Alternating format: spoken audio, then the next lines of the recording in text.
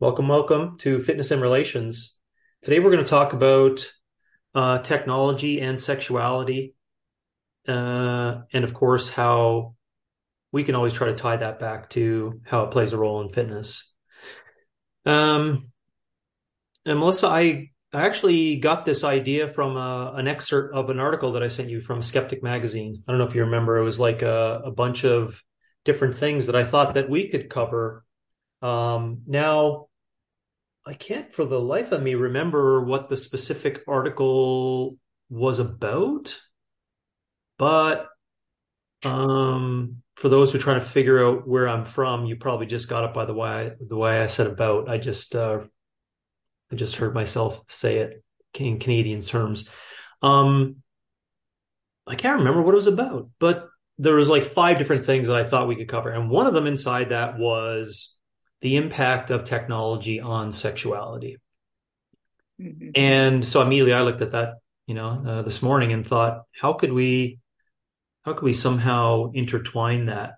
So before we get into my opener, which is largely going to be describing two different areas, a repeat knowledge session, I guess we could say, on grow, peak, and resist and human potential. And then secondly, on Web 1.0, 2.0, 3.0. I may not go through those of the second one, 1.2, 1.0, 2.0, 3.0 correctly, but I'm going to level it in that way, meaning like the timelines as to when those things came about, along with, let's call a parallel background of us remembering what grow, peak, and resist means and who those people are, and then try to intertwine those two in relation to how it affects how technology and that movement of it affects sexuality and fitness. So as I start with that, just because it may be of interest, uh, you had no idea what angle I was going to take on it. So what which way were you thinking that the direction would go with regards to that topic today?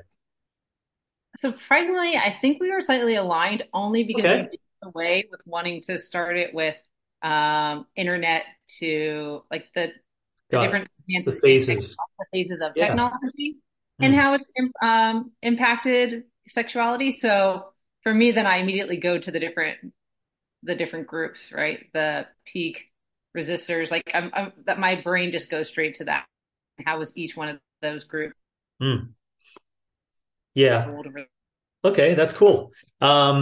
And the only reason why I asked was just out of interest, not to see if we're like starting to kind of align on some of those things and the thoughts on it.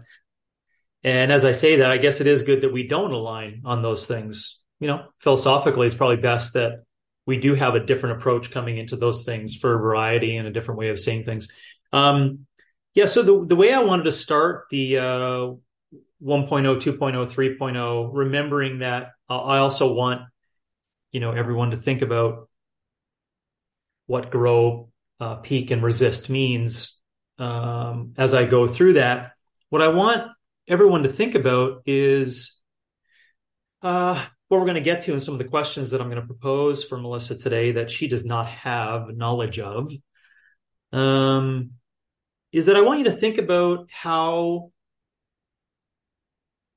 I guess what we'll call the formative years of development or a person's experience and a person's life, and as years go on, um, you really want to take that into consideration when I think we're going to make a commentary or have an opinion on, what fitness, how physical expression intertwines with sexuality and relations and things like that.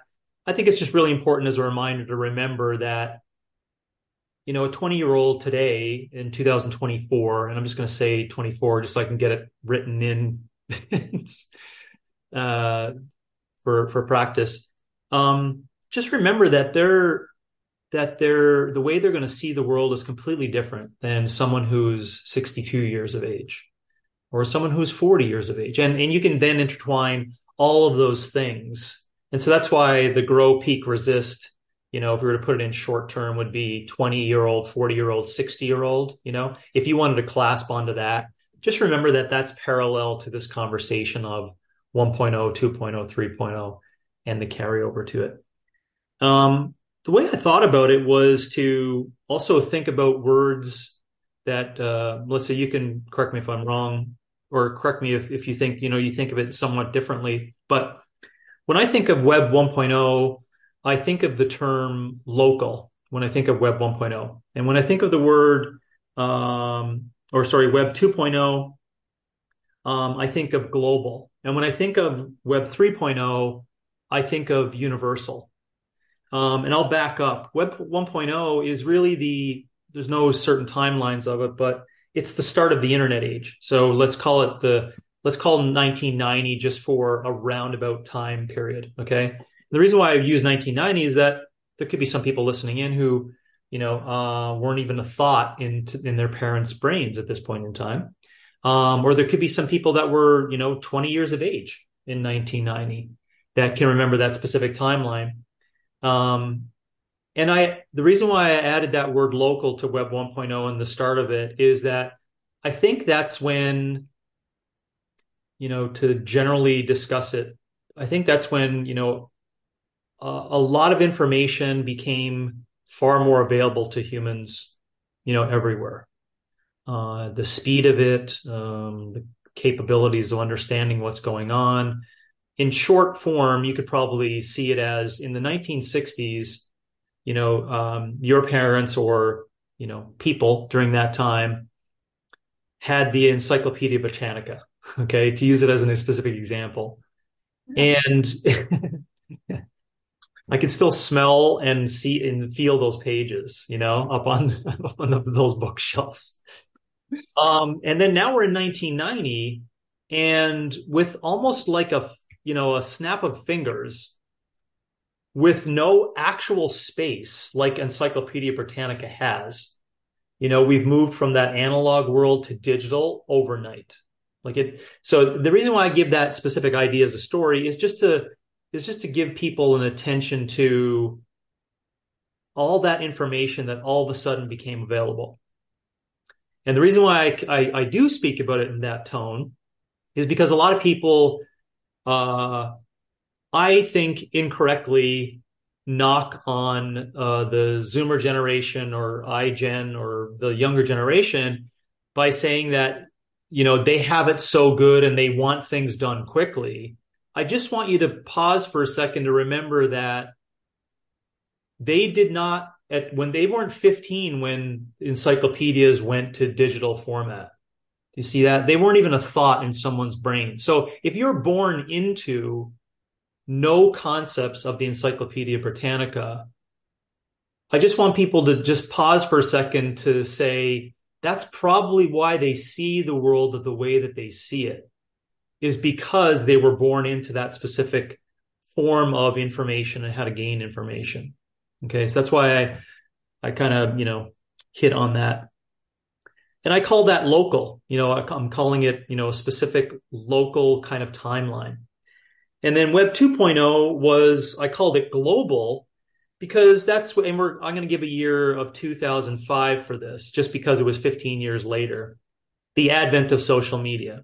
So this common ideas around tribes and communities and online communities, even that word itself was proposed, albeit philosophically positive intentions, but obviously there's a whole bunch of shit that we got into as society based upon the darker side of identity politics and tribalism and now the identity trap for today. But I'm gonna call that a global time, and that's when social media came on. So you can see that it's a second generation of just the dial-up internet, and that's what made it different. It's not just now digital and bits and bytes. It's like communication on top of that digital apparatus. Okay. And the reason why, again, I'll pause on that, just like I will for the Encyclopedia Britannica concept of information change, is that you can now see that if you were not born into that, communication to you could see is completely different. Like how people communicate is completely different. And I'm going to finish well with this over time, as well as ask you some specific questions as to what you think about that, Melissa. But I think that communication thing is what we generally hammer on younger people today about. And we're just short with our language on it of saying, oh, they just, simple things that will come out of my mouth be like, they just don't know how to communicate correctly anymore. And if it doesn't come out of my mouth, that's what I'm thinking. But I have to pause on that to say, yeah, but if you're born into this being a form of communication because your formative years were, quote unquote, 2005, 2006, 2007, MySpace, Facebook, et cetera, et cetera, et cetera, you can see how, your whole digital concept of information is now completely transformed. It's beyond information. It's now communication. Communication as like a strategy to live. Communication as a strategy to develop relationships, things like that. So, but I call that global now because it's not just Wabash, Labrador. It's not just my 3,000 people in my community when I had the Encyclopedia Britannica, right? 2005 basically indirectly wiped Wabash off the map. I now didn't become someone from Labrador West. I became someone from a global community, right? I immediately jumped into something that's more than my just local community, and that's a stark demarcation between analog and digital. And a reason why I again hit on that is just to remember, just imagine if you're 20 or 40 or 60 years of age as that occurs, right? Your entire life from there forward is going to be transformed and changed.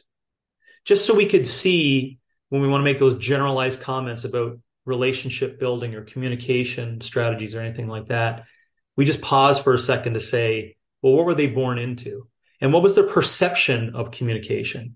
And because I will just, I'm not going to pause here for just communication specifically on that point, but just imagine people that were born into that in their formative years and their brain is developing as they think that they are in a global community, right? You're born into thinking that you're fully connected anywhere, right? I could look at the Great Wall of China in 3 seconds and 1,000 different views of the Great Wall of China on my phone, And so you can see that if every part of your life is developed around that, you can see how now I move beyond just this local concept to a global concept when I do that change. And then we move into, I'm going to use 2020 just simply because it's 15 years later than that. We're going to call that Web 3.0, and I'm calling it universal. And I'm calling it universal is because it smells of something that's more than just the earth, right? Because we're talking about things now that's artificial intelligence. We're talking about things like multi-planet species. We're talking about things like setting up our long-term exposure as humans to travel through space, right? So it's more than just because when you have conversations around climate change, sustainability, what, Elon Musk is up to with SpaceX, what people are interested in for the future development of information here on planet Earth. And when we talk about artificial intelligence today or anywhere within fitness or anything, you are talking about something that's more than your planet. And so that's why I'm calling that a universal language. Now, how that relates to what we're discussing for today is that you have to remember now in 2020, and we'll just say for today, 2024, you could see the scaffolding that has occurred for people who were, let's say, born in 2003. Okay. So if you're born in 2003, you're now 21 years of age today, right? And your formative years, remember, are not based upon, dial-up scenarios. And your formative years are not based upon, oh my gosh, this unbelievable global community, right? Your formative years are based upon, these challenges in your life around what a computer can do in relation to what a human could do. And all the things that are attached with that, i.e., is there emotion connected to a chat GPT format? Deep fakes, the darker and the positive sides of that, right? Is that a real person? And I hope people can start to develop the connections here. So if you're 20 years of age today, and we're going to have a conversation on relationship building and males and females and fitness and physical expression, you have to recognize that these individuals at this point in time see the world extremely differently than people whose formative years were 2005, 2006, 2007. Extremely differently. I would say it's a large, I would say it's even a gap that I guess I could specifically talk about it philosophically for hours of the gap that's there in relation to even that difference based upon the speed of technology. But that's what we're calling Web 3.0. We're calling it universal, and I'm calling it basically the specific language that invokes something that's more than just what we've came up with on that Web 2.0. So you can see that that's my starter for describing the generational differences, for describing the actual timeline differences, 1990, 2005, 2020, which is interesting, right? They're 15-year blocks. So it's easy to think about for this 30-year, transformation and change. And now that I've started that, I'll pause for a second for just any thoughts that you have on either of those specific topics: grow, peak, resist, 1.0, 2.0, 3.0, or maybe just a personal story or idea that you thought about. What was your thoughts just on that opener, Melissa? Whoa. Um, A I mean, lot there. I'm sorry, but I just started, we started this with how this tied into sexuality. And so I just started brainstorming back out to like, availability of imagination for each different demographic of that, right? So like going hmm. back to 1.0 of like, um, Playboy magazines, like J.C. Penney's catalog, Ah, oh yeah, video cassette porn video right. versus like 2.0 to me is like the beginning of, yes, space, MySpace and Facebook, but also like online community. It was like forums and zines. I remember we were really big into like everyone had like an online journal, right? Where you could talk about all your stuff, but it was universal because if it was music related, you could connect to people in other parts of like the state or the country or the world that had your same common interest, you Hmm. know, um, Yeah, right. like text messaging and like, like the beginning of sexting and like how that whole world was starting to like for that demographic growing up. It was the first time you could like do things like that with your peers that like wasn't available, Hmm. to earlier generations. Um, so that's where my brain I went. really like that. Yeah, I like that. I'm thinking about communication as I'm just trying to find a word for what you're discussing there, like how you communicated with those that were around you. And yeah, I wrote down letters under local, right? You still actually use the pen and paper, and that's how you communicated with individuals. Yeah, Even Web 1.0, right? I have that written down because I can vividly remember my mom telling me stories of like having pen pals, like Yes. soldier pen pals. That was really big to send Yeah. like letters to soldiers. Right. Right. And then let's fast forward that the digital version of a pen pal, which was described as, something that's more efficient, global, right, is the Facebook, MySpace, et cetera. And I liked your words on, I took down the word forums because that really is a specific example of the form of communication of Web 2.0 that was extremely different even than 15 years prior. Like there were still forums in the 90s, but it wasn't at the level of I guess intensity and proximity to things that are important to you. And so if we keep going along that line, and I'm just calling for language today, Web 3.0 universal.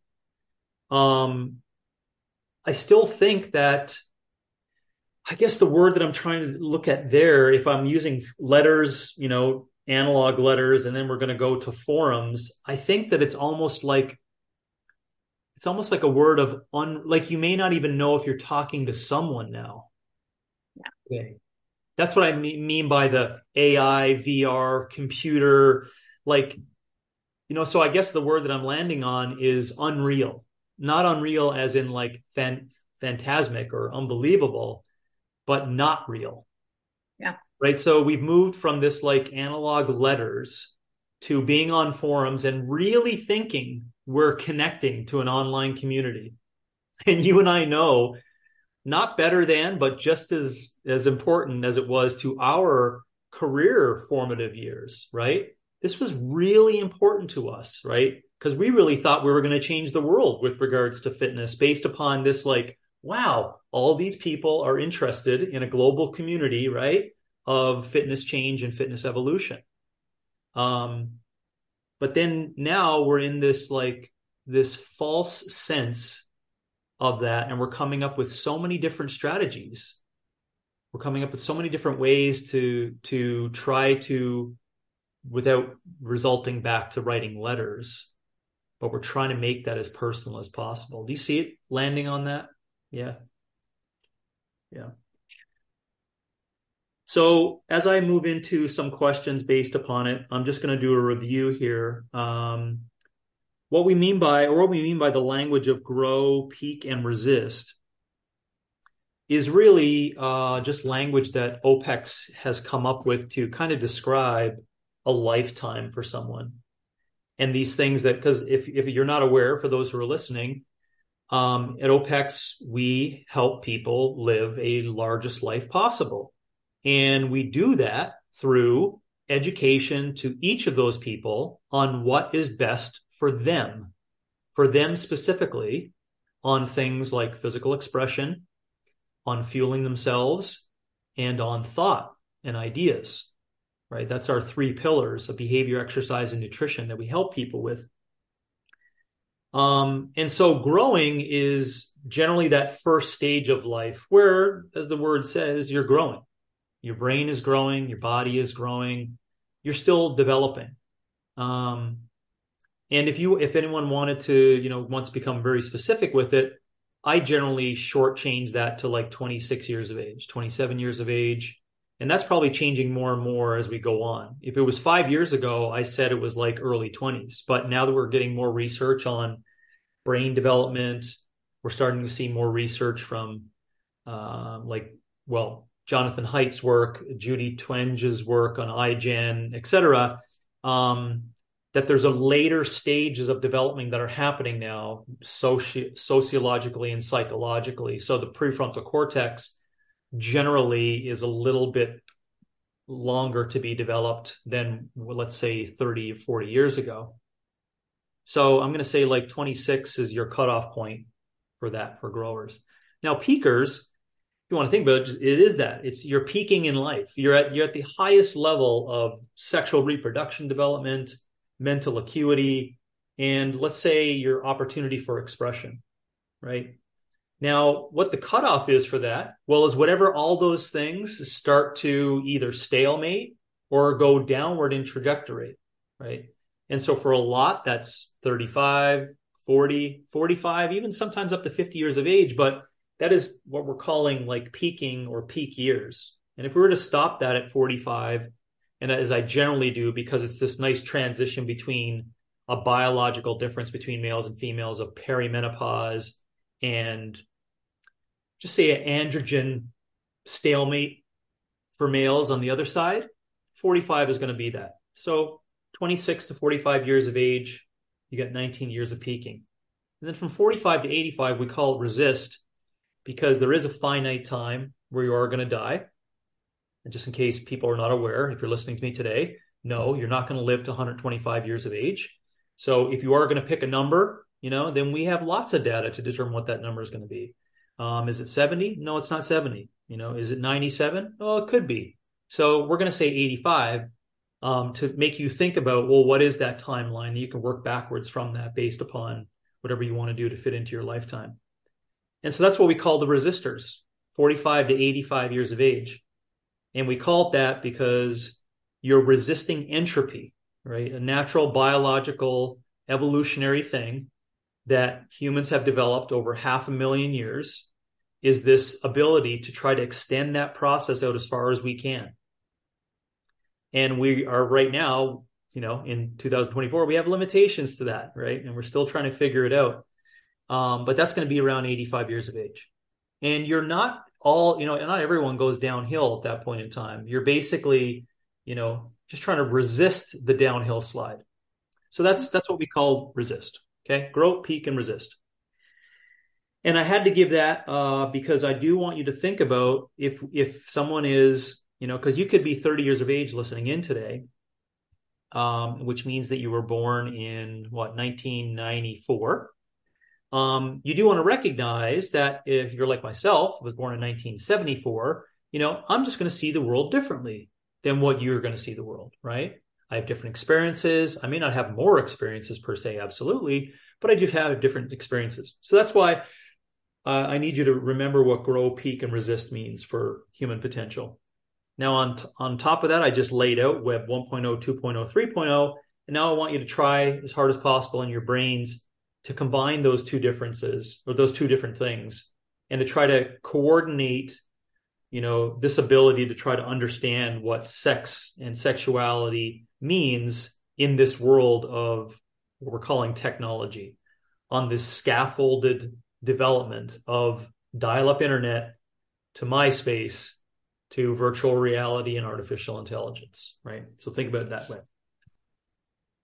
So I'll start with this question, really for both of us, but I thought it'd be a good starter with that base support. How does technology, specifically today, shape perception in fitness? How does the technology shape people's perception in fitness? And try to add to that, Melissa, our original starting point of, if people were born into, something. So if you're 20 or you're 40 or you're 60 years of age, what are some generalized things that you think about that technology does to shape people's perception of fitness today? I thought that'd be a good starting point because how people see things, based upon what they have in front of them or what tech is to them, that could largely, like I'm sure you're doing it all the time. You're trying to, change people's stories and perspectives and narratives on what they think fitness is, and maybe technology has already shaped that. So, what's your thoughts on that? Yeah. I love this because it ties into as a gym owner the way in which you market to different demographics and different avatars. Um, we have primarily a lot of people that are like peaking and resisting. That's just who we tend to work with. They're slightly older audiences, so like they're not going to be on social media as much. They're not going to find us on Instagram or TikTok. That's not where they're going. Like that's not where they find their stuff from. It's usually referral based or someone that like, if I'm talking to a 6-year-old that's going to come into our gym, they're finding us through a friend. They're not finding me on an Instagram story, most often. Or so that's that's where my brain first goes is like, how do people find us and what are they looking for when they do find us? For someone that is in the peaking age, I think their relationship with fitness is it's something that you do to look a certain way. Or there's two different channels you can go. You can go to the outdoors person that doesn't want to go into a gym, right? Or has this like anti-gym mentality that like fitness is something you just go do. You should be hiking and running and doing those things, but you don't go inside of a gym. And then you have this other bucket that's the person that uses the gym to manipulate their body to look a certain way. What is quick answers here if you can. What does fitness mean in short words? What does fitness mean for a 20-year-old versus a 40-year-old versus a 60-year-old? Generally now. Because I just picked up on that. I thought about that with the comment for the outdoors. I'm like, yeah, you're right. But I just thought, a lot of 65-year-olds really still think of fitness as punishment. Like you got to do it because you don't want to be fat, right? Because you're not going to have a social status, or you want to do it because you're going to train for war, right? I'd say The everyone's 40-year-old may see it as like, oh, it's an athletic thing. And then 20 so what's your thoughts on that? And then I have some other thoughts. I say it doesn't matter which age bracket you're looking at, it's still a form of punishment. I do believe that like no matter who we get in the Just in gym, different words for each one. different words, right? Yeah. Yes. Yeah. Yes. I'd say um, the overeating versus undereating restriction is a Mm. different relationship between each generation. Where if I have an older, potentially someone that's in the resisting phase, right? Like training is or the gym is a form of punishment, right? Yes, the war scenario or just the theme of like counting calories and wanting to stay thin, and that's why you went to work out. Very much like relationship with food may be a little bit more sensitive in a different way for that demographic. Mm. Versus today, I'd still say a young person coming in most likely isn't inspired to come into the gym. They're coming in because they've been told that they're overweight and they need to exercise. Mm. And they think they've been told in society that's a way of like balancing out, their Thursday, Friday, Saturday binges. Yeah. And I'm not stepping out by, making that as a generalization, but I would agree that that's it. So, but I'm just going to write that word down for me to contemplate on the side, because that's a really interesting way of looking about how the 20, 40, and 60-year-old all see it as punishment. It's just punishment, a different word for each age bracket. I really like that, because the 40-year-old, I would agree that it's physical sacrifice, right? That's why I tie in that athletic persona for that 40-year-old. It's like to be the athlete they once were, or they, in their age when they were younger, they did know that athletics were connected to physical expression, right? So it's about competition and et cetera, males or females. Um, yeah, I thought about this as you were when you said this is the lens that you see that through. To remind everyone, my question was based upon how does technology shape perception in fitness today for a 20, 40, 60-year old based upon what they're born into. And you said, yeah, we think about this for gyms and marketing. And I immediately thought about uh, what is your thoughts, Melissa, uh, on this statement? It's how people get information that largely dictates how their fitness is shaped. Correct? So if we were to do extreme cases, that means it's like culturally relevant, or people like use this as a trope all the time. You're watching Sean Hannity. How many 21-year-olds are watching Sean Hannity, right?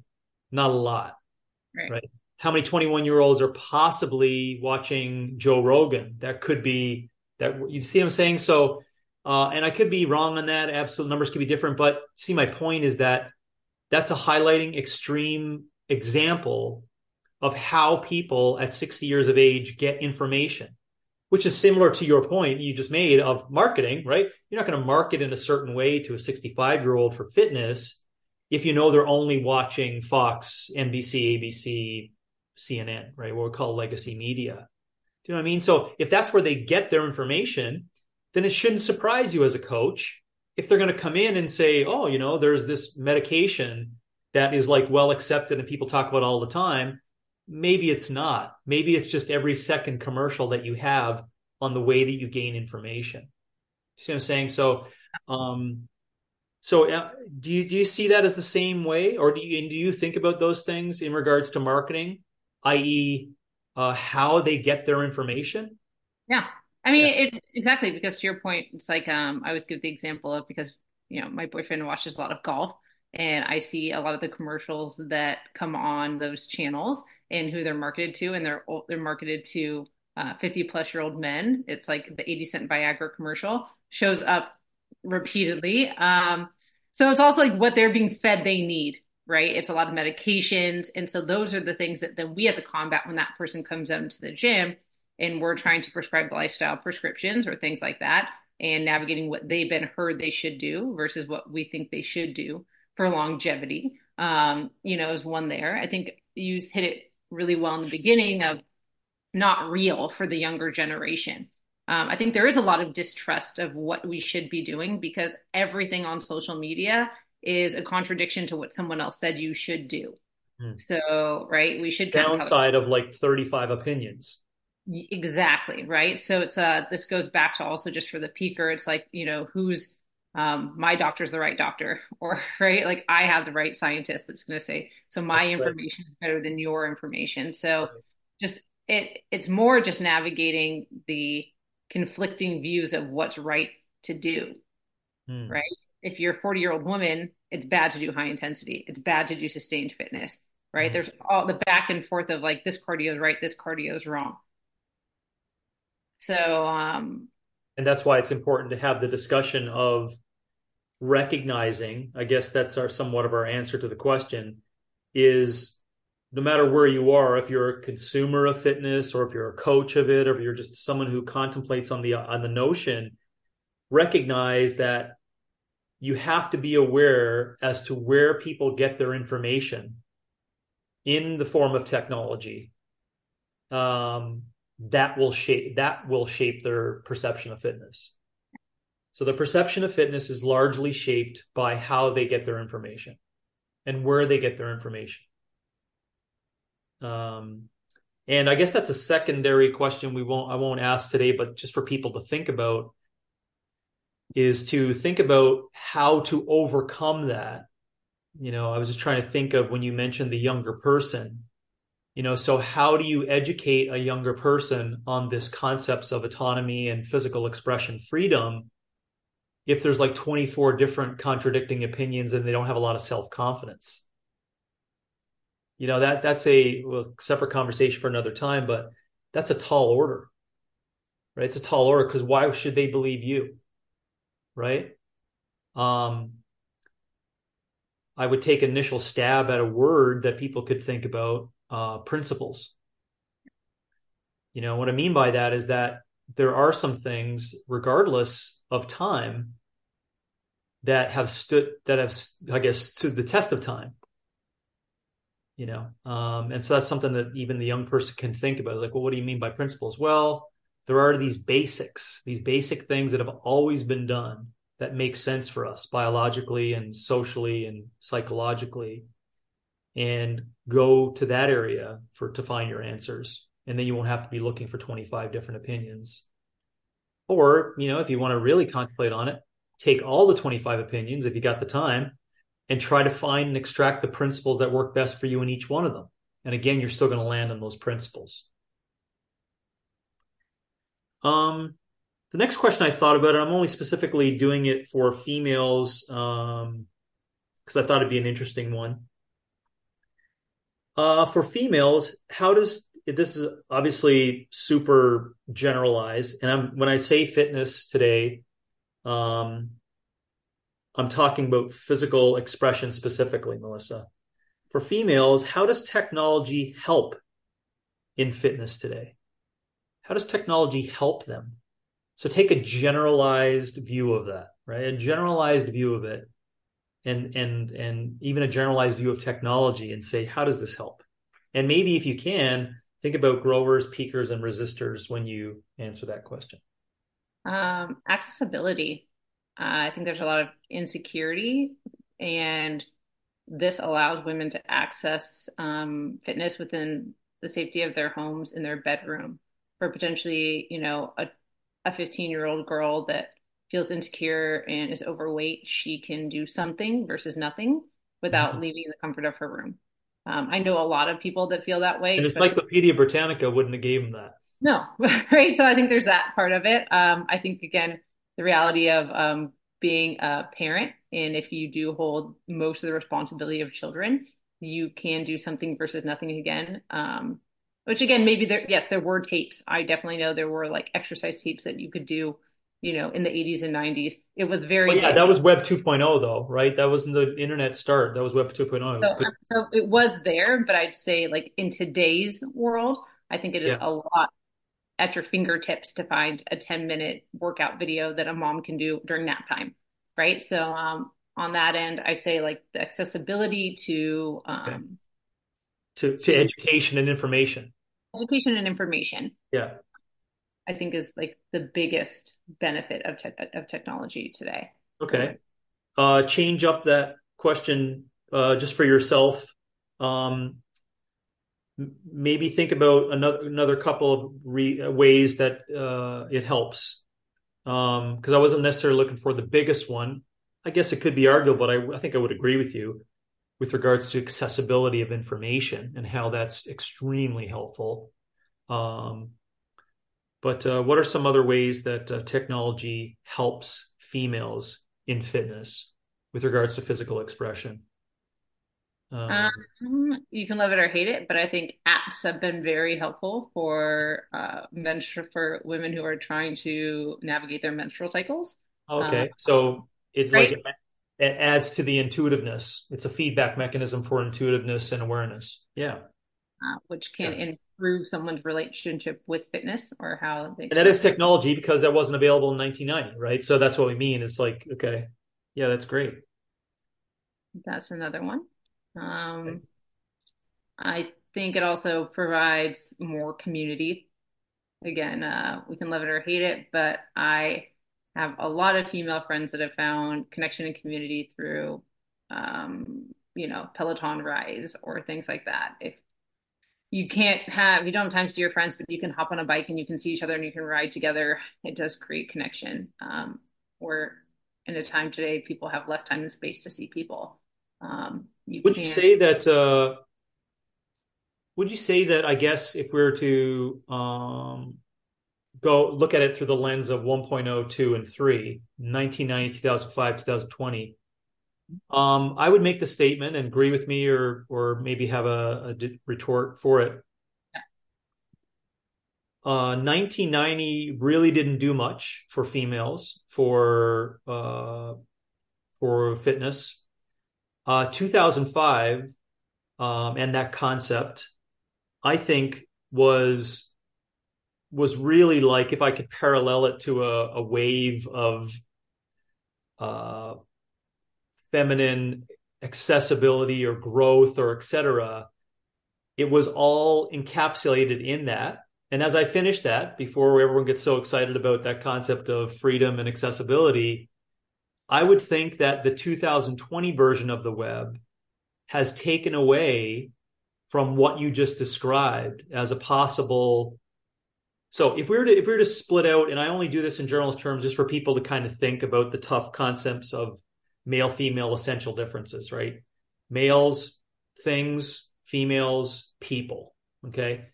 And therefore, if I'm going to say females, people, then yes, I'm going to glump all the intuition, emotion, feelings, deeper levels of creativity. I just hold that to be an essential difference, right, for females. So it makes sense at 2005 if you have this unbelievable growth in, using your words, of this online community or the potential to kind of like share with other people, right? I think that the newest version of the web is actually killing that because it's actually taking away this truest concept of a relationship, right? So what the female holds dear is a real human and multiple versions of them as a relationship, right? Like you did have in 2005 with an online community. And now that's being, not shattered, but dispersed. And I think there's this overarching tension right now. Like you can just sense it. It's ephemeral, but it's there. It is. Your thoughts on that? I grow. I'd say growing as a in my career throughout this time frame, that's 100% how I feel. I feel like there was this like liberation of like movement and understanding your cycle and this connection and community that I was so happy and fortunate to be a part of. And now it's like no matter what you say, it will be used against you because it's out of context. Right. So it's like instead of empowering each other to be better, it's always like, but like you shouldn't drink lemon water in the morning because there's too much sodium and that's why people are fat. Right. Like everything you say is like, is your intention correctly? And there's these women that we're all like, we all share the same common interest of helping each other. But now it's like there's just this tension of like, who can help someone better or how are we doing it? Or like, I And think the it's done. person's not even real on the other side. Yeah. And it's like, if we sat down and all had a conversation, we would all agree on everything. but because of how separated we are on platforms of the internet, it Mm. is like divided this Mhm. community of women within fitness. Right? It's the way we can watch a female do CrossFit while pregnancy and tear her apart because we don't like it, right? Versus this community that used to would Yeah. have supported, and that would have been so empowering to see a woman be able to do fitness. Now, And it was. it That's the was. thing. You just hit on it. I mean, it's close to home to both of us, so we'll talk about in those terms. That's what CrossFit was a part of, right? I think of Annie Thorsdottir as the classic avatar for this perspective, right?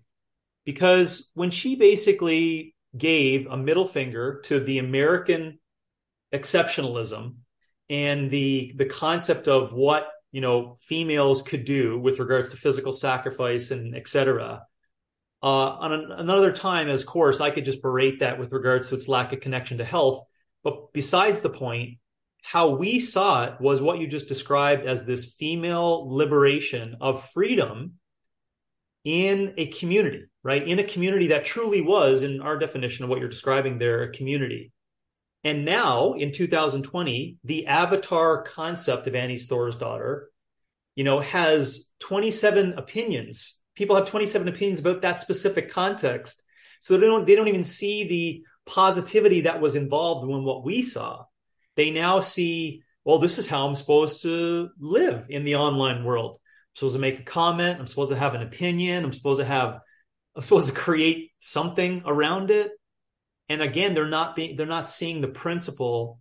So yeah, I did not know that I was going to think about the transitional, I guess, development of females in fitness as this technological advancement has been made. But I think I am, anyways, and I think you might be agreeing with me. We're landing on something here today that we are going to have to work on, which is this third wave of virtual reality, artificial intelligence, attention economy platform is really messing up what I'll just speak for women here. What women took so long to basically overcome in this. I'll just put it in simple terms: to walk into a gym and to say, yeah, I'm fucking lifting weights and I'm doing low pulley pull throughs and face pulls and back squatting because I can and because I'm able. And I know for those who are like 30 years of age are like, of course, that's something. No, that was not a well accepted notion, what I just mentioned to you. So in 1990, you were a freak. You were just an unusual female, either with in social perspective an eating disorder, or you were an athlete of some sort, and you're looking to like get a step up, right? And in 2005, you can imagine the full on acceptance of that concept was like 100% overdrive, I would even say. Um, and I do it more often as I get older. I got to give Greg Glassman some credit here. He did, you know, as much as people may want to make, thoughts on what they think they know is true with regards to that. He gave full accessibility for that and actually pushed it forward to say, no, they're going to do that shit. And this is the reason why, and et cetera. And, we could go back to stories about Eva T and Nicole, et cetera, to kind of highlight that. But anyways, I'm appreciative of us being able to talk about that because I just thought about that today as to something.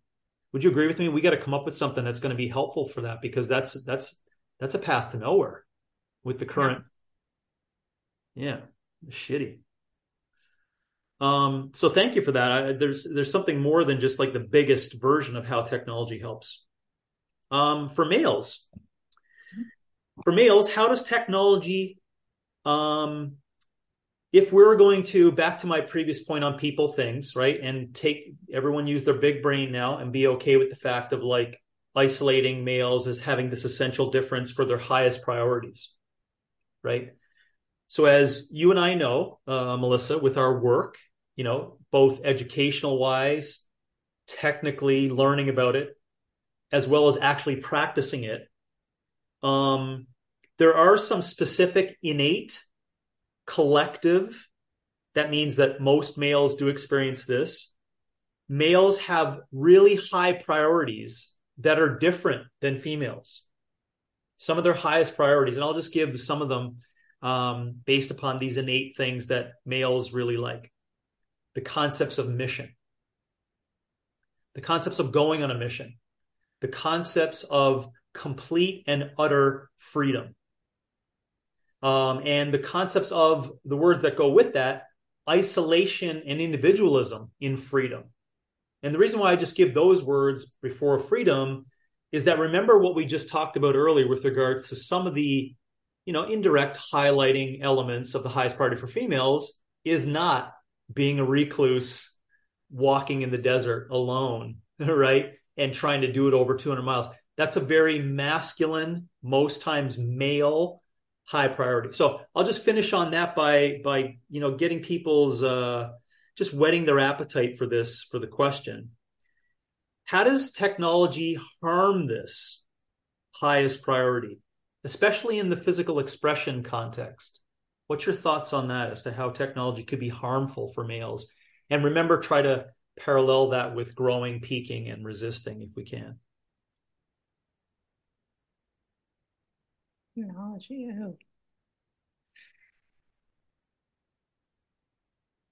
I think it just takes, well, it puts you more inside of a computer on a screen than out, right? Where's your purpose? Where's your mission? You're not going outside if you're spending your time in front of a screen. So with the current, what we call the generalized setup for technology today being not real, right? I call it fantasy world, right? It's a fantasy. Yeah. It's not real relationships. Those are not real females on the other side, right? You think they are because there's a picture of them, but it's not, right? They're not real relationships, right? So you're taking away this concept of reality. And then what you're saying is that, and I would agree with you, all right? I actually did not know what the answers were supposed to be for these, but I am agreeing with you on that. It's the realistic aspect that specific male needs to have. It's not the as much the individual isolated reclusive aspect, because someone could certainly do that in the online world. But Yeah. the point you're making is that when that comes without a concept of reality, which is, I'm tying it into the form of nature, whenever that's taken away, and now all you have with your concept of reality is a screen or bits and ones and zeros, yeah, I would agree that's going to be extremely harmful for the collective male growing process. Or your only, reality of mission is inside of a video game. Yeah, that's going to come to an end, right? Because you can just imagine how many things that young man has to do to keep supporting the concepts of growth and development if they're never going to do pull-ups or back squats. You're going to end up, biohacking. You're going to end up peeing, while sitting down. I mean, these are the things that you're going to say, oh, I'm going to justify this because I need to, do games for 9 hours in a row. I used to do 6 and I couldn't maintain, and Red Bulls weren't kicking it for me. So now there's the specific medication that dehydrates me so I don't have to get up to pee, so I can do 9 hours in a row. You see what I'm saying? Like, although that sounds like a storyline, that's an example of what are the adaptive things, right? What are the things that you're going to have to adapt to your point, if you don't have reality, if you don't have nature. And when I put those two terms together, I mean physical expression, in which you indirectly get punched in the face, and you got to be like, okay, what am I going to do with that? Because the way that I see that for a male is, of course, I'm not getting punched in the face, but I see like missing my 6th repetition of a bench press as a light punch in the face, right? It's a failure, right? But these failures, you have to set up and come come by in nature and through reality. And if males don't get that collectively and generally today, knowing full well we've agreed that it's a highest priority for males to go on that mission and to continue to do those challenges alone that you could figure out for yourself, we're going to be in rough shape over time. Yeah. So that's kind of a ho hum setup from females and males to this next question based upon the grower specifically for male and female growers, and this would be the ones that are at this age bracket now of, I'm just going to make an assumption, there could be some 16-year-olds listening in up to 26 years of age, so it's that category. What can you predict for their future fitness perception and fitness? Like, what will the future hold for both these male and female growers and fitness inside of a technological world? Like, what do you think? Just take a stab at it. What do you think fitness for their future will look like? Knowing what we've already preempted this by saying that these people were born with, like, Facebook, whoop-de-doo, right? Like, you and I thought it was like, I don't know, freaking Terminator, or whatever it was like mind blowing to you and I, right? And we still haven't gotten over that. I don't think. Well, I haven't gotten over that concept. But to these growers, that's just like so lower order, right? They expect Chat GPT. They expect virtual reality. They expect the internet and this technology to do those things for them, right? So what do you predict for the future for them? It's pretty bleak because there's two groups. There's the group that's exposed to fitness right now in the form of sport, who will be so burnt out and broken by the time they hit their 20s that they want nothing to do with it. And then there's a group that will probably be on VR doing, some type of online, some virtual fitness game because, like, they know they have to do it. And then that's it. Yeah. Yeah. If we were to put it into, like, there's either and let's think about this for males and females now. Mm-hmm. So for females, yeah, I guess it might be possible. You're either going to get the female athlete, you're going to get the female physical sacrificer, or you're going to get the immobile female. Yeah. Right? And it's probably the same for males. Male athlete, male physical sacrificer, right? That's the 19-year-old bodybuilding 3 times a day to get bigger arms kind of thing, and thinking, oh, it's just going to justify, I'm getting bigger, therefore I'm going to get the girl, and I'm a soldier, et cetera, et cetera. These things you're being taught. Look at me, I'm making my bed. I'm reading 12 rules for life. And then the third is that you're immobile. And I'm calling that the video gamer, someone who's actually not doing any physical expression. So that still doesn't answer the question, though.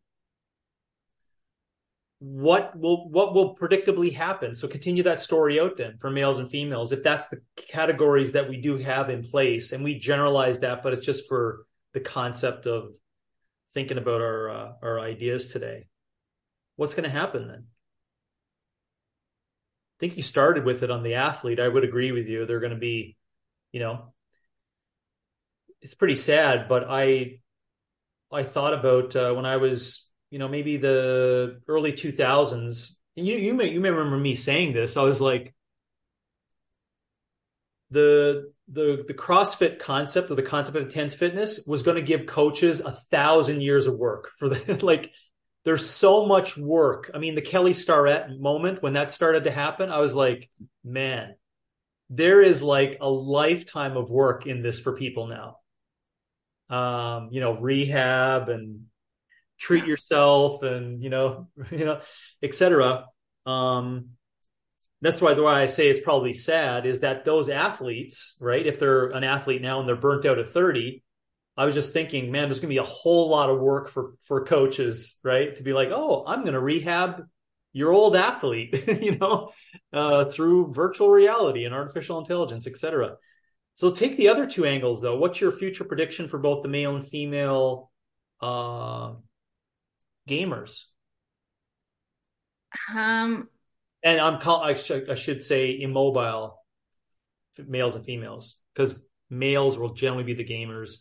Females, I guess I can't fairly classify into one thing, but just I think there's a lot of them in it because of the ability to do creativity within program design, coding, and stuff like that. I think a lot of younger girls are into it because if you're creating a video game, there is a creative outlet within that, right? So like yeah. for the and there's like so many there's so much creativity that can happen within technology now that I think it has become a slightly more even playing field for men and women or boys and girls, in that age bracket. So you're saying the possibility is there because of that initial TikTok thing that happened, right? Where people were doing physical expression, creativity in the format of, and they did, and people were like, "Oh, look at you, you're doing exercise." They're like, "Well, I'm not doing exercise. I'm just doing like what social media says Yeah. that I'm supposed to do." Right? Is that what you mean by that? That the future could hold the opportunity for them to do physically creative things because their knowledge of that? Yeah. I would say it's going to be I'm just guessing. I think it's going to be a very small audience, but I would agree with you that the opportunity is there because they have that in front of them. Yeah. Um, but And otherwise, others were the physical sacrificers. So those are the males and females who are 20 to 25 years of age today, but are doing physical training for all the wrong reasons, right? Like I'm doing, glute bridges 5 times a week because the influencer does it or something like that. I think that's getting worse and worse. Yeah. So what's the prediction for that outcome? Uh, I mean, it's not positive. I don't see there being Can't any be, positive right? There there. can't be an aha moment. No. And when it comes to then mating and sexuality, I don't see it being a positive for that world either, because I think then there's just so much we're doing it for the wrong intentions, right? So, when it comes to like connection with another human being, when it is a disorder because you're just so obsessed with manipulating your body to like, right, this insecurity of perception of what you look like, I You're don't see, attracting a mate based upon those behaviors. yeah, And that's not you, that's not you. right? So, So what happens when you're 2 years into your relationship? You're like, yeah, you know what? That's not me. But he's like, yeah, but I fell in love with that. That's going to be a problem. yeah, A huge problem. yeah. So, I see that only being, Oh man. But I mean, just to give hope for those people, there are a huge ton of people who are enablers. I mean, they'll go their whole life, allowing you to justify all those things that you want to do, right? So, you may fall into, but I would hope anyone listening in, you're going to fall into someone who's going to challenge you, right? Who's going to be like, "Oh yeah, so you want to change? That's fine, but, let's talk about truest intentions here." Right? Let's yeah, talk about the real reason why you want to do it. I mean, I still love you for character, but we do have to talk about both of our intentions based upon this attraction. Yeah. yeah. So there's your couch sex psychology thing for today that we always give away for free, I may add. Um, yeah, that was pretty good. I didn't know where that one was going to go, but I think we answered that. The question was for male and female growers, what can we predict for their future fitness perception? And we pretty much landed on it. Looks pretty bleak. All right. Uh, so let's go more a positive angle. Um, what would rise all boats, so to speak, with regards to male female relations and technology? And try to tie in, of course, where we sit in our lane of fitness. Um, so I was thinking, is there anything like with regards to, behavioral things that we could like give to people today, or rules or digital education concepts? I mean, I I can only speak personally, about my quote unquote personal digital life, but I'm also a 50-year-old male. Um,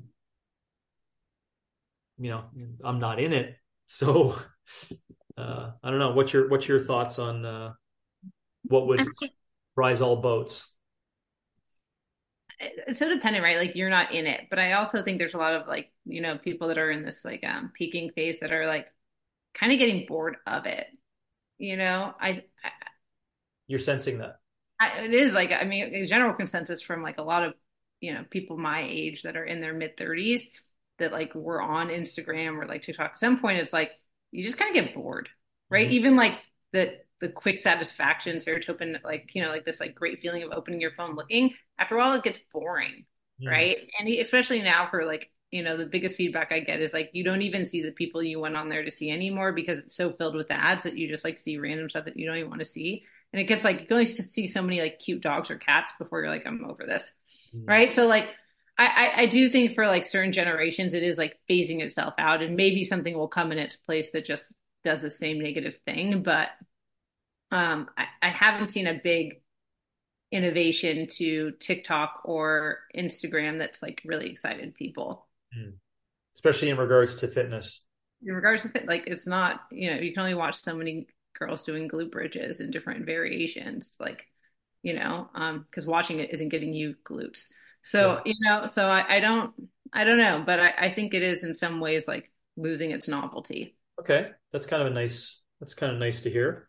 How about for try to sit in someone who's 21 years of age now, male and female? Do you think they may see it as the same way, or are they um I could I don't mean to say this before you answer, but I could speak for my daughters and their generation. I really do think that their generation is I'm biased here, but I really think they're going to change things. I really think that they're far more intelligent than people give them. Yeah. Um, and I really think they know more than people think they do. Um, so Yeah. I do have hope for that grouping or that I guess it would be late teens now. And I don't mean to say that to bias your answer to that, but I yeah, before I was going to make a statement that 20-year-olds definitely quote unquote maybe bored with social media or whatever. I think that they're just like, as for example, my daughters would answer it. I'm like, trying to give just their perspective on the digital world or whatever, and their answers back are always generally, "Dad, like you just don't know." You know what I mean? As if to say, you really think this is a huge effect for us, but it's not. It's just something. It's just there. And I think they really do know what true relationships are. A lot of people think they don't, but they really do. Anyways, I don't mind to bias that, but are you seeing it the same way for 21-year-old? I am, and I think that is my hope is like, for my clients that are in their like my teen clients and my 20-year-old clients, like they're smart, right? Like, we have good conversation. Even this winter break, hanging out with our niece that's a freshman in high school, like, yeah, like she's on her phone to like talk to her friends, but like I don't know, like she's a bright kid. like I Yeah, feel like they get it. yeah, I'm that's what I mean. That's the wording. yeah. That's what I say to me, right? Dad, you just don't get it. And I'm like, what do they mean by that? And then if I reverse it, it's like, oh, but they do get it. But they do understand it. They Yeah. understand everyone trying to prey on them, right? They understand the attention economy platform. They understand commercialization, right? But there's all these virtues that I see inside of them that we seem to forget, right? Like concepts of surveillance, capital surveillance. They understand that, right? They understand government influence. They understand, like, they know those things, and that's what's going on there.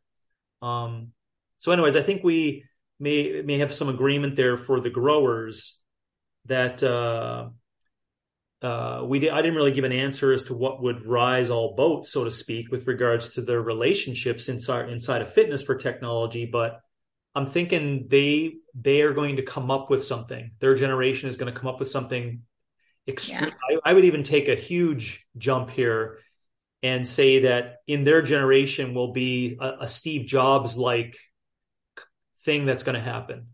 And it's like Elon Musk concept.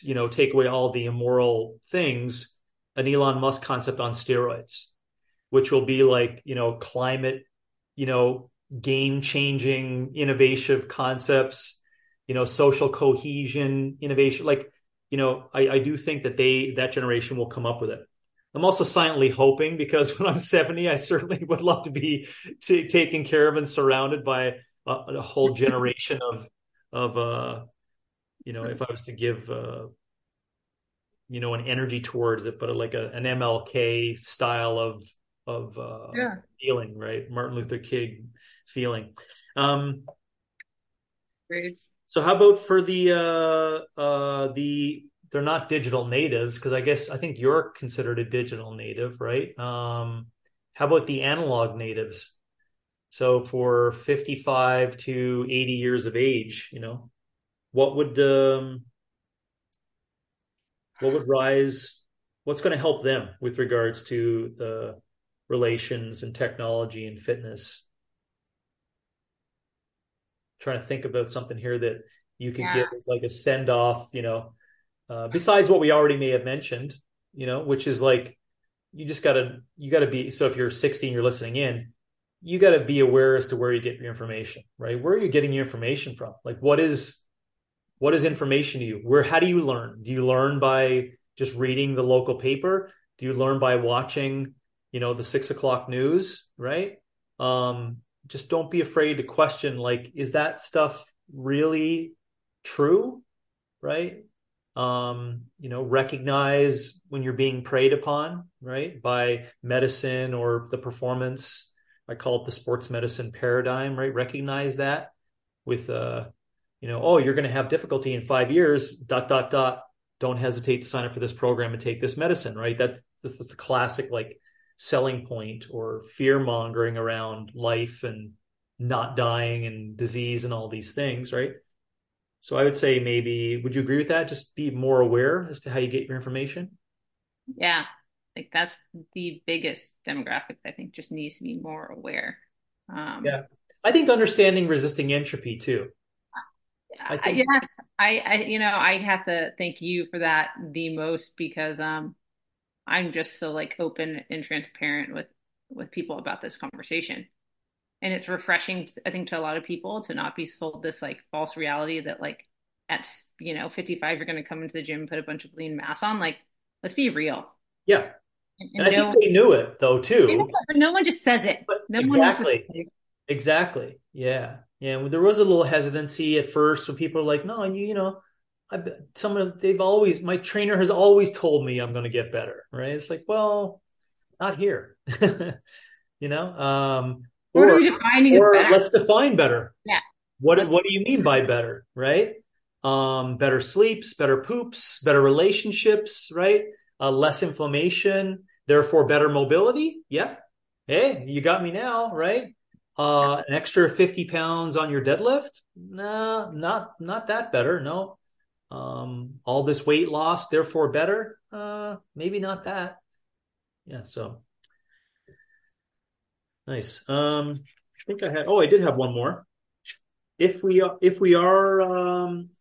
did break it into male female differences, penis, vagina, people, things, striving, creating, um, and if we know this technology, I think we may have jumped into it before, but if we know this technology is here to stay, how do we go about balancing uh, what you and I know to be so important with physical expression with the oncoming just threat of a lack of reality, right? And I see those two things as being completely different. Like the male thing we talked about with those innate things, right? Um, and I finished off with this one as a general send off, right? I'll phrase this a little differently. And Robbie Gustin always gives me a highlighting like reminder of this. right? Because I get very conservative in my thought with regards to traditional concepts of like primal activity and et cetera, for physical expression. And he's always like, yeah, that did happen, but this is life. This is reality, right? This is like what really goes on today. There are porcelain toilets, there are iPhones, there is medicine, there is all these things, right? So with that, Melissa, we know that, you know, society, America, we are all moving towards what looks like this progressive adapting towards AI and technology and et cetera. But there has to be a balancer. There has to be a balancer in i.e. like physical expression and the things around that. So if we know about those essential differences between males and females, we know that technology is continually growing at a like unbelievable, alarming rate. How do we go about balancing that out? I know it's a tall order there, but you approach that whichever way you want, as a coach, as an owner, as a just a philosopher, whichever. I mean, I think again, technology is great for fitness. It allows us to provide people with workouts. It allows people to track things easier and more efficiently. It allows for quicker communication. But ultimately, I think I always go back to like what actually makes us feel good. And no one feels good by not going outside and not moving and not drinking water and not sleeping. So technology can't outdo human function. And so I think as long as we continue to come back to like no one ever felt worse by going out and going on a 20-minute walk. Like fight me on that, right? Like anytime someone's like, well, should I do this or that? I'm like, no one ever got worse by getting more sleep. Yeah, Yes, right. And then you can have the, well, if I slept this much, cool. But I'm saying if you slept 7 to 9 hours, no one would ever feel worse from doing that. yeah, yeah, Right. So I think for, when people come in and they have these aches and pains or these like fatigue or energy, all these different things, it's like at the end of the day, it's like you have to do physical expression. We have to do fitness and we feel better. So if we want to feel good, we have to do these things. Like we can't technology our way out of yeah. We the, can't adapt and evolve um, through technology alone. yes. Yeah, it has to be physical challenges. There have to be physical challenges inside of that. Um, finishing on our the language that we use. Just try to get better. Try to uh, you know uh, improve. Um, and why should you improve? Because you can. You can probably improve based upon where you currently are, like today. Like if your score is 0, you can get to 2 if the scale is 100, right? And how do you do that? Like you just said, you know, walk 20 minutes. Why? Because you didn't walk at all. So now walk 20 minutes, right? And then if you're asking, well, what do you do after that? That's a great first question. But for the first steps, start with the first steps, right? So go and walk, and then we can have a conversation after you said that.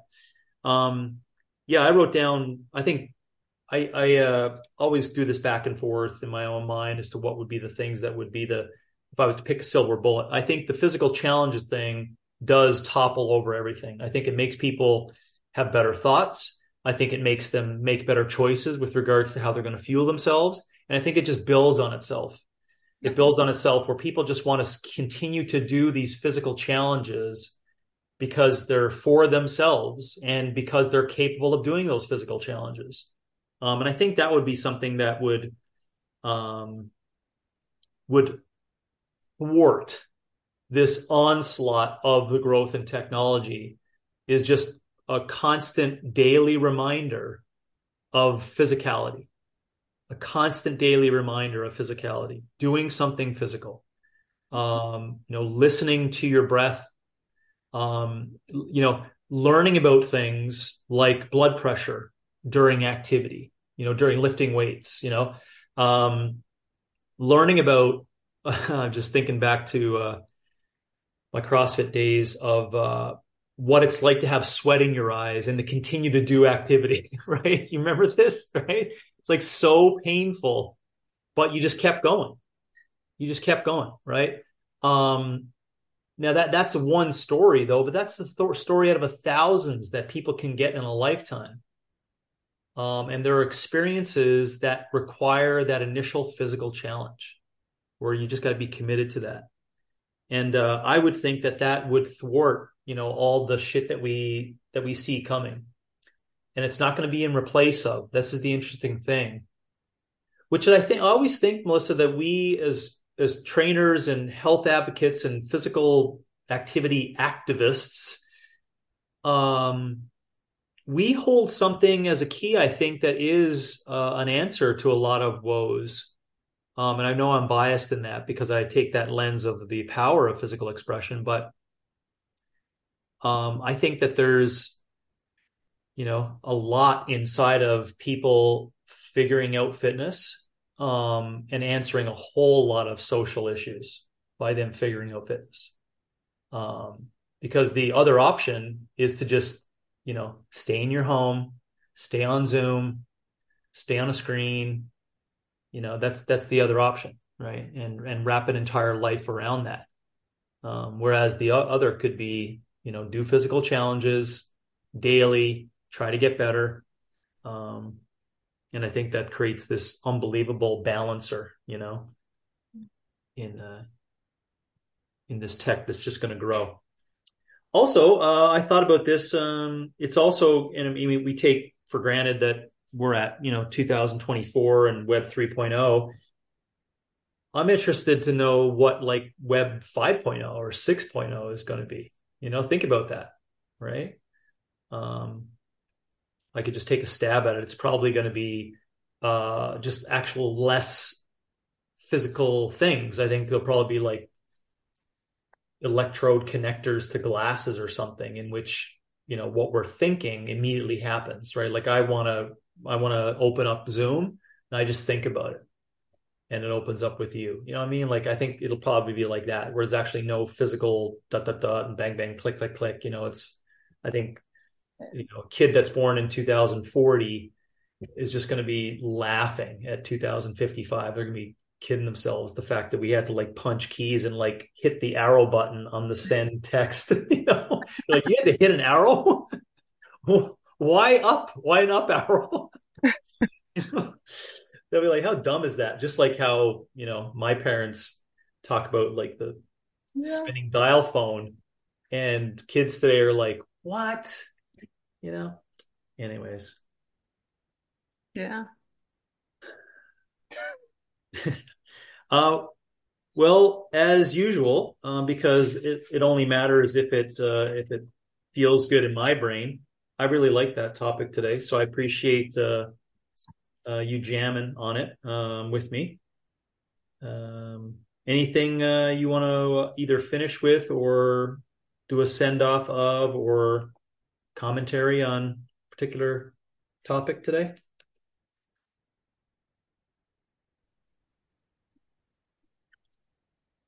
Hold on.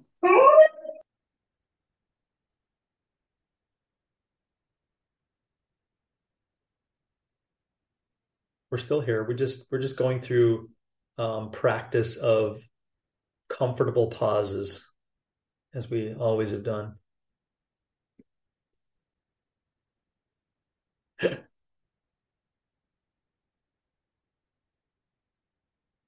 We are pausing because I have a black lab that loves to howl at This is ambulances. And reality. This is reality, though. I don't know. That's a good. It's a good connector.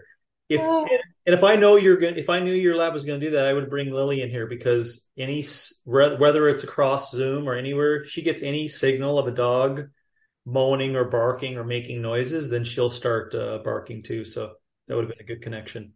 And it ties in our concept today. Like that's reality, right? This is reality. This is not it's not a deep fake of an artificial dog. That's uh, interesting. The future of pets and animals, maybe they'll be digital. in the future? I don't know. Maybe they'll be just like little digital animals. No, never age.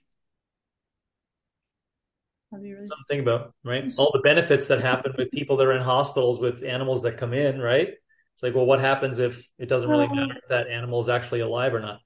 There he goes again. yeah. That was good to See? hear. Um, yeah, so I mean, my recap again is always, I love how you laid today out and us always going back to um, who are we talking about and what has their lived experience been?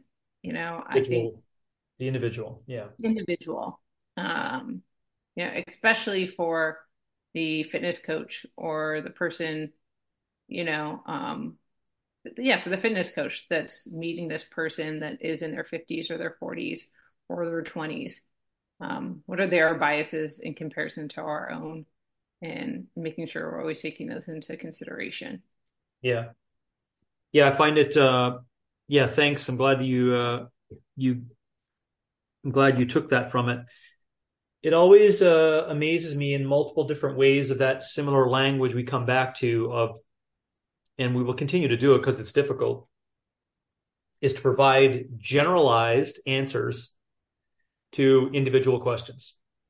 It's a because I've used this term today multiple times. It's a tall order. It's really difficult to do, but I think it's important. I think it's important that we could be incorrect on some of those things, but we also could be speaking to a larger percentage of an audience that are like, yeah, actually, I agree. To our points we made on a younger generation and innovation in the future, to the digital natives and like how they perceive things, right? We could be actually spot on with regards to that. And in summary, I hope that that's going to help some people in the end because that's what we're going to try to do. So to recap, in language, we overlapped Web 1.0, 2.0, and 3.0 with grow, peak, and resist, and talked about technology and how it's connecting to fitness and relationships. So thanks for listening in. We'll see everyone next time. Thanks, Melissa. Thank you.